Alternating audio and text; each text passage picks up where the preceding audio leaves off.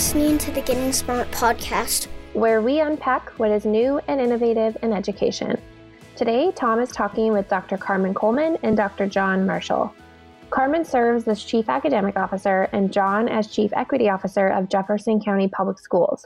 The two have worked really hard together to shape powerful, equitable, and high-quality learning experiences for the over 100,000 students in Louisville, Kentucky.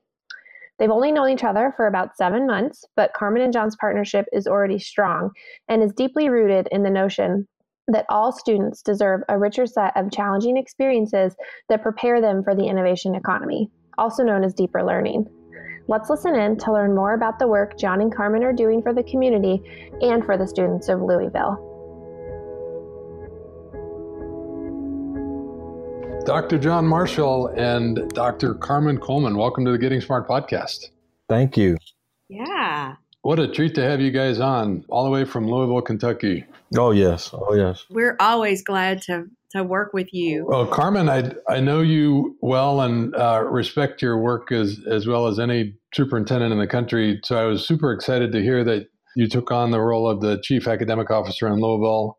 Today, we're going to talk about deeper learning for all, really the new agenda in Louisville. And John, I'd love to get a little bit of your background. How did you get to Jefferson County Schools? Actually, honestly, I never left Jefferson County Schools. I'm a product of Jefferson County Schools, public school through and through.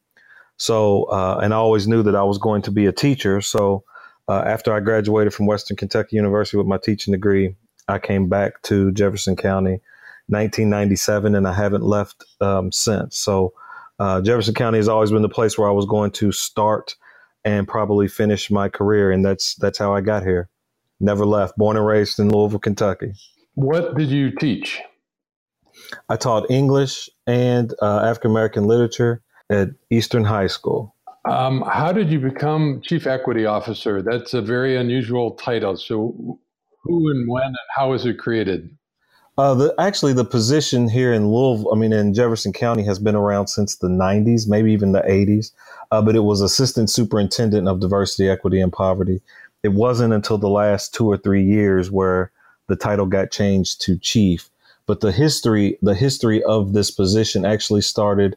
The Jefferson County Public Schools officials at that time saw a need to have someone in place to kind of manage and mitigate some of the changes that were going on around student assignment, around city merger, and decided that it would be advantageous for the district to have someone in place to manage the internal expectations and needs of what a public school needs to do to prepare and welcome the change, but also someone that could actually be a community advocate and out there in the community and making sure that the community is informed on what is happening and what should not be happening. So it was a strategic plan from officials way before myself and others to get this Assistant Superintendent of Diversity, Equity, and Poverty in place to address some of the changes that were going on in the city and the school system. Carmen, you've been in Jefferson County now for about a year and a half? No, only since July.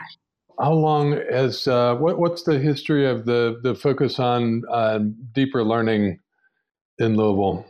So, John, you'll have to jump in here. You were here when that started. What I know is that I want to say around 2012, John, is that right? Yes, there has been talks, and it's in our strategic plan to address deeper learning. And what the Jefferson County Board of Education wants to do, and what they recognize, is the fact that there are some students that might not be getting the traditional ways in which we teach and try to reach them. So the deeper learning aspect, or the deeper learning expectations and goals, is to drive deeper in, or drive further down the instruction, so where kids can own it and kind of develop their own understanding of what learning is and be able to demonstrate their learning in different ways.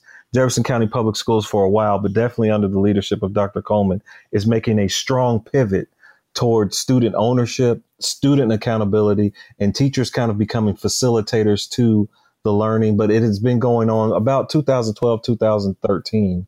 the deeper learning push has been in place. But that's exciting. And around that time, Carmen, you were developing that agenda in Danville. Right. And so it was so funny because people from here, for example, the teachers union president, Brent McKim, reached out to me in Danville, and he just wanted to learn about what we were doing. He was really curious about our connections with the New York Performance Consortium schools. So it's funny how we've been on kind of these parallel paths that would intersect from time to time. And what I thought as an outsider looking in, it was just so unique, was that the board and the teachers union were so aligned in their focus on wanting deeper learning for every student, and recognizing, the importance of doing that for the sake of equity.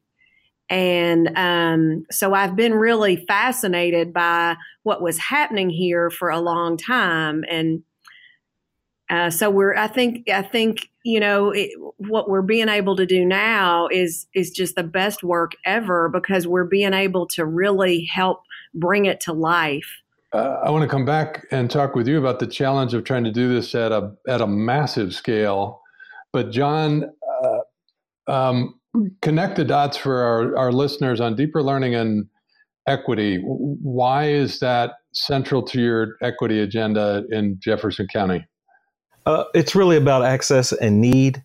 So what deeper learning does is it provides, it serves as a conduit, if you will, to be that connection between what students, normally disenfranchised, underserved, on the negative side of this quote unquote gap.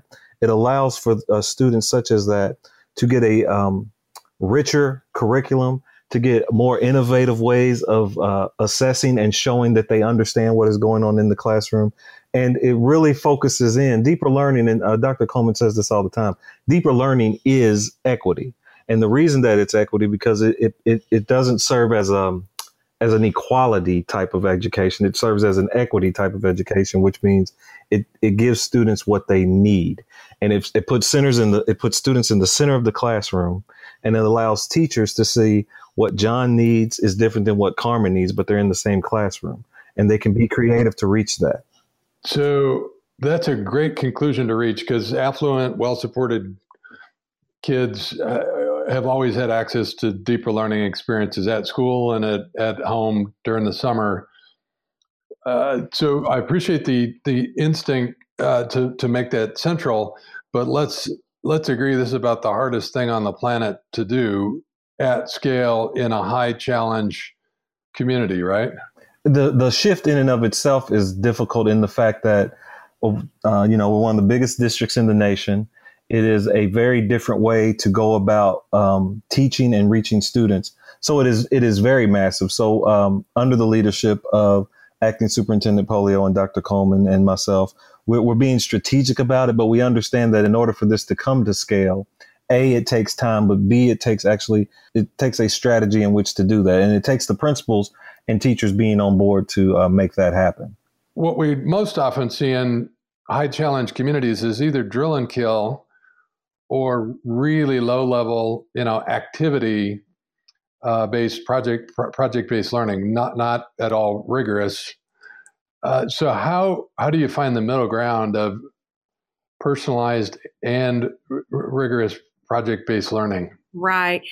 That's a great question. We just last week came across a great article from Ed Week, a blog post that it was just about the myth that the deeper learning has to be separate from the basics, and that if so for example, if you're a struggling reader, so many have believed that, well, we can't get into any deeper learning, you've got to learn to read. Right. When in fact, we believe deeper learning is the way that kids can learn all the content and skills that they need. So we have several structures in place here that are very supportive. Along with John's team, we have a deeper learning office and a deeper learning team. And this is a team of teachers. They're a small but powerful group, and they have been so well received by the schools. And so they are going out doing all kinds of training and all kinds of support, modeling, top notch, that true gold standard PBL. We are really promoting exhibitions district wide and really trying to put a real bright spotlight on what that caliber of work needs to look like. We just funded almost $1 million. It was 800 and some $1,000 of deeper learning proposals that schools submitted to support their work. And then I think probably the initiative that's going to really bring it together is that idea of establishing a graduate profile, and then using that to leverage the kind of practices we want to see. Because if kids are going to have to show evidence of their skills and their knowledge, if we expect them to have artifacts and present that evidence, then we've got to give them experiences so that they have evidence to share. And so just like we did with the Danville diploma, we will really use this to leverage the kind of practices that we want and to ensure that all kids are going to have to make a case for themselves at certain times along their educational pathway. And so that means all. And so we can't just have a few kids being able to be in robotics club, for example, and think that's okay and that's enough, and have a teacher or two doing project-based learning and think that's enough. We've got to make sure that all kids have these opportunities. So we are ready for some tough conversations, but people have really, they're really rising to the challenge, and they seem very excited. And we certainly have lots of support available in the district to make that happen. So I guess to go back to your question, we're trying to make this happen in several different ways, using several different vehicles. John, I know what a chief academic officer does, but what does a chief equity officer do? What role do you and your team play in the district? So, and the chief equity officer is actually a position that's not proliferated throughout public school systems yet, but that might change too. But what my job is to focus on the inequities, call them out, and then work with the responsible chief or the responsible department and the school system as a whole, the school board, to address them.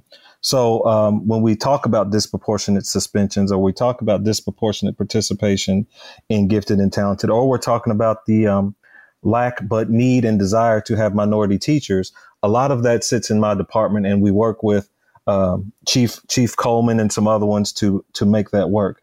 But the chief equity officer is the kind of the person that says, this is good, but what about the kids that aren't, correct me if I'm wrong, Carmen, that aren't performing correctly? What about the students that we are suspending subjectively? And what about the practices that we are using that are actually crippling some of our students? And that's kind of what the chief equity officer does. Unapologetically looks at the whole system, calls out the inequities, and uses research-based best practices to figure out how to address them, along with keeping the community involved and fired up and supporting us. But honestly, giving the candid conversations as well. You're listening to the Getting Smart podcast. Today we're talking with Dr. Carmen Coleman and Dr. John Marshall from Jefferson County Public Schools in Kentucky. If you're enjoying this episode, be sure to check us out on iTunes or on our blog, gettingsmart.com. You'll find hundreds of episodes featuring voices from leaders in the space, sharing their thoughts on various education topics, tools, and trends. Be sure to hit subscribe on iTunes so you don't miss out on any future episodes. Now, let's get back to Tom, John, and Carmen. So it sounds like you could have a real adversarial relationship with your colleagues, like Carmen. So Carmen, how do you work with a chief equity officer? Yeah, so we are, I feel like we are so aligned in our philosophy. And we're just starting. I feel like we're just getting a good foothold. It takes a while to get in a place like this and even get your bearings. Like, whoo. But like today, for example, Dr. Marshall made me aware of a teacher that was doing some really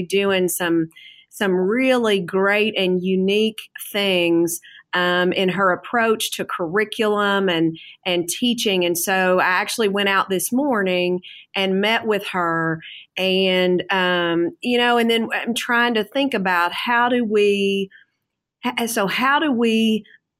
really help her to impact as many teachers as possible. And then, we also have developed a principal pipeline program. So we hadn't for a few years here had anything in place as far as leadership development.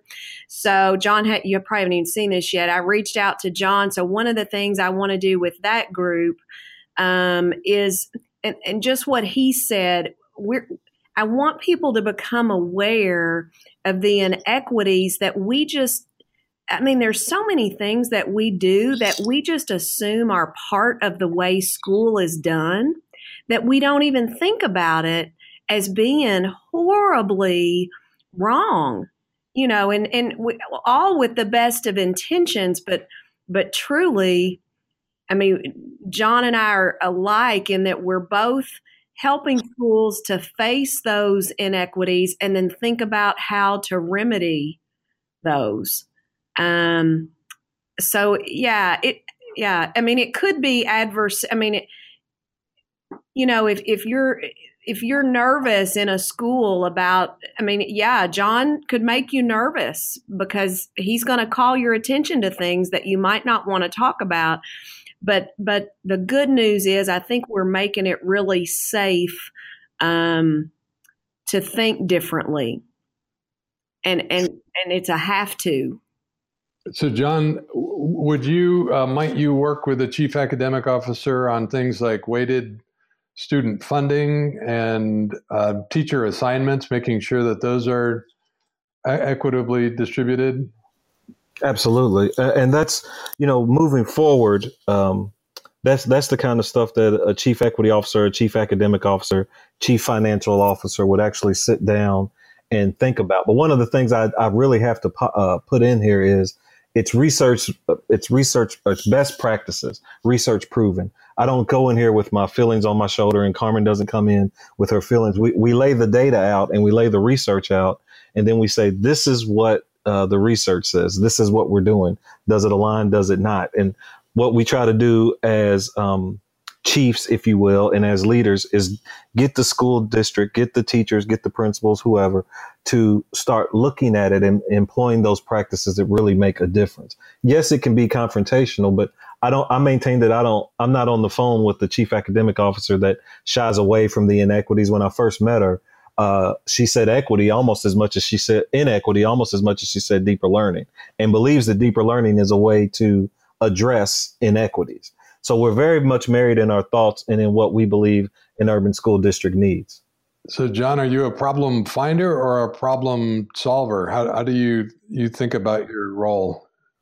I think you have to be both. And the problem finder is I'm not running around looking for the problems. That's really, and in an urban school district, you don't have to.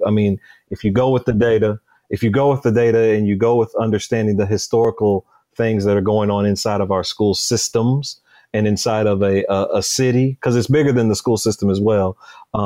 It's really not hunting for problems. It's seeing the problem and having the courage to face it and not shy away from the things that some may want to shy away from. If we're really serious about an urban school district, which the majority is now of color and 67% plus free and reduced lunch, we don't have time to shy away from conversations around race, conversations around curriculum, conversations around disproportionate suspension, conversation around cultural collisions. We don't have time to shy away from that. So it's not that I'm looking for problems. The problems are there, and we have to look at it and solve it from an equitable lens. So I want to ask you both to respond to a question about what you've learned about leadership in the last year. You're both in this giant system with 100,000 kids.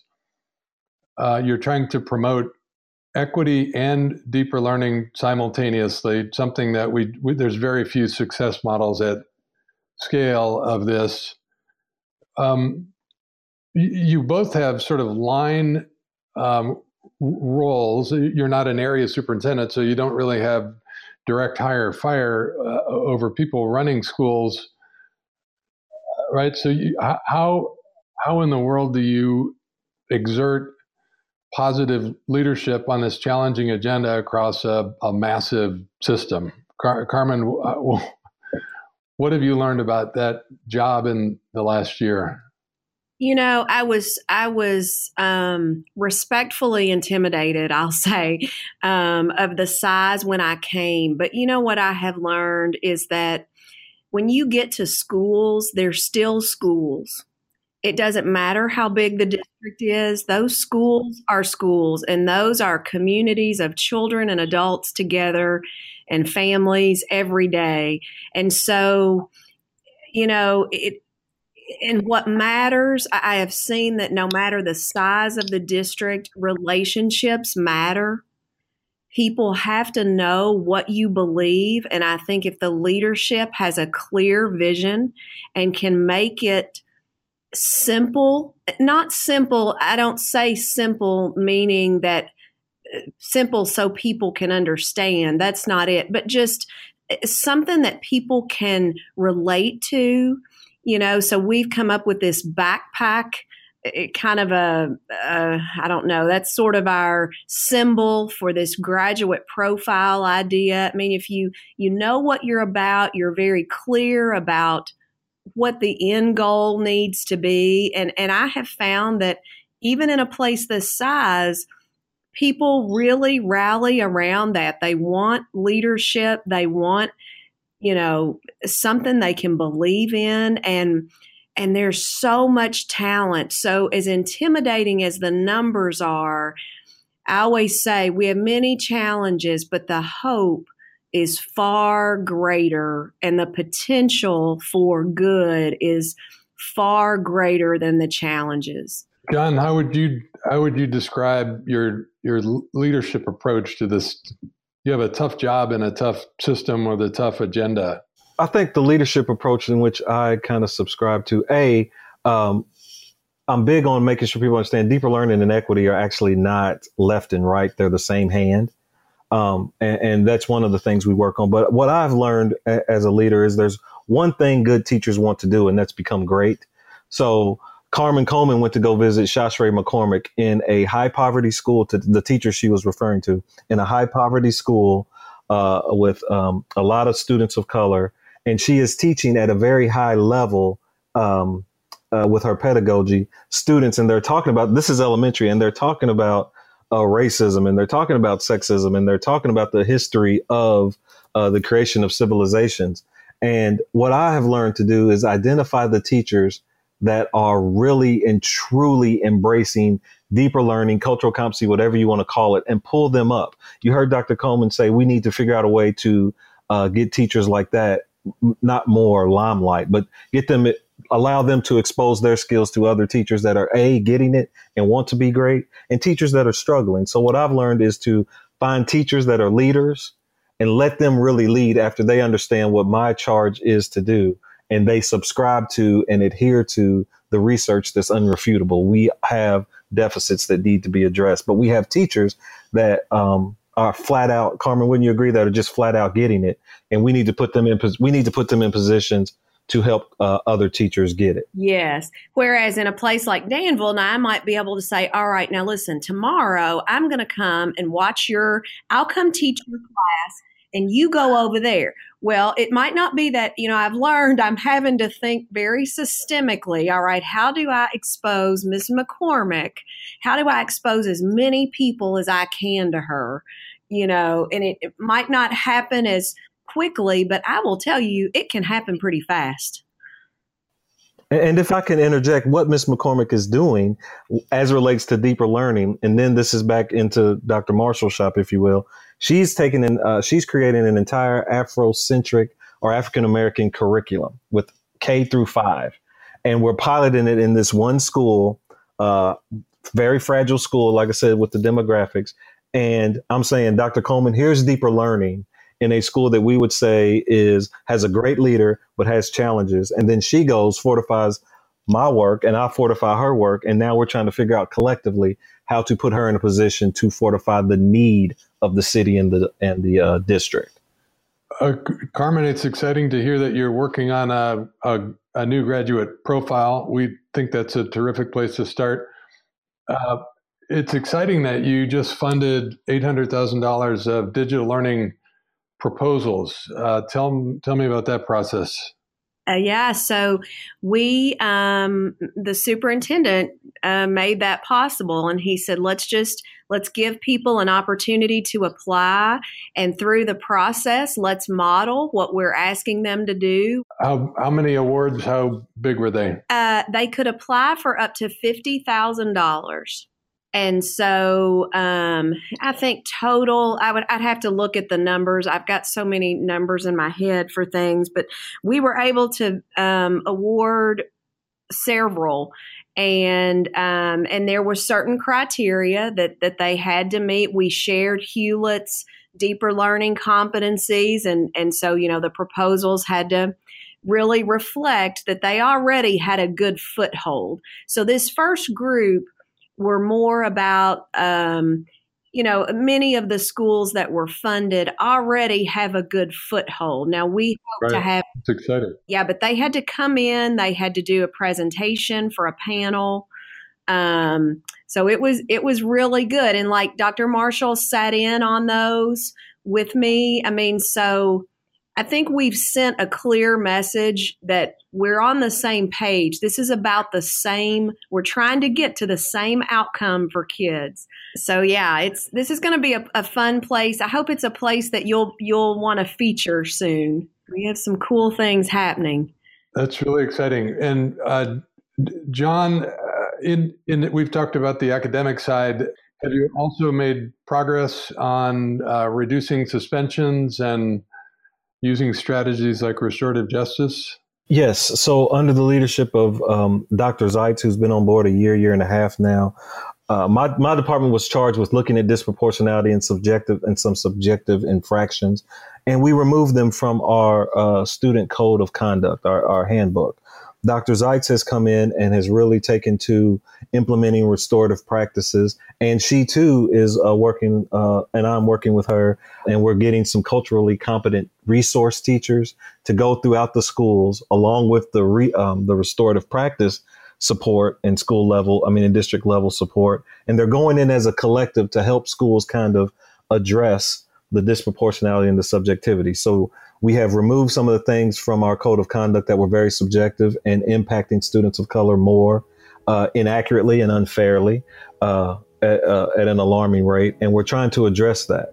So suspensions have not yet went down, but the culture and climate. And if you look at the thermostat or the climate of the buildings, it is improving in most of our schools. Long way to go. But again, that speaks to the collaboration and the definite understanding for equity, which is the big thing for all chiefs, is equity. Wow, this is really an exciting story in progress. Dr. John Marshall and Dr. Carmen Coleman, it's been a treat to have you on the Getting Smart podcast. A big thanks to Carmen and John for speaking with Tom. If you haven't already, check out the Getting Smart podcast on iTunes, and while you're there, subscribe and rate us. And for all things innovations and learning, check out our blog as well at gettingsmart.com. For the Getting Smart podcast, this is Jessica signing off.